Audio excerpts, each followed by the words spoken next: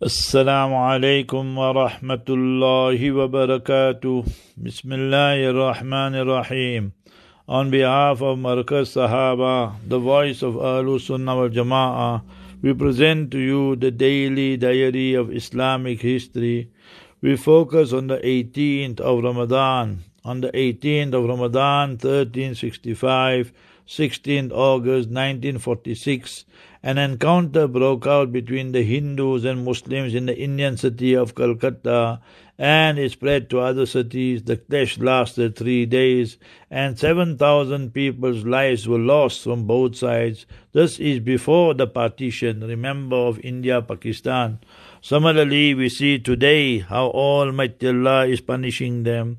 Remember in Sunan Nasai, there's an authentic hadith, beautiful. Mustafa sallallahu alayhi wasallam said, Isabatan min ummati. There are two groups of my ummah.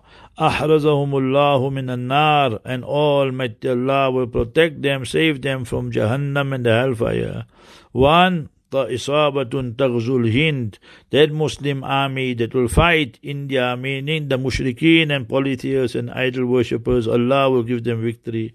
Wa Isabatun Taghzu Ma Isa ibn Maryam, and that army that will fight with Nabi Isa alayhi salam against Dajjal and the Jews. We can see لَتَجِدَنَّ أَشَدَّ النَّاسِ عَدَاوَةً لِلَّذِينَ آمَنُوا الْيَهُودُ وَالَّذِينَ أَشْرَكُوا. Israel, India, the enemies of Islam and the Muslims.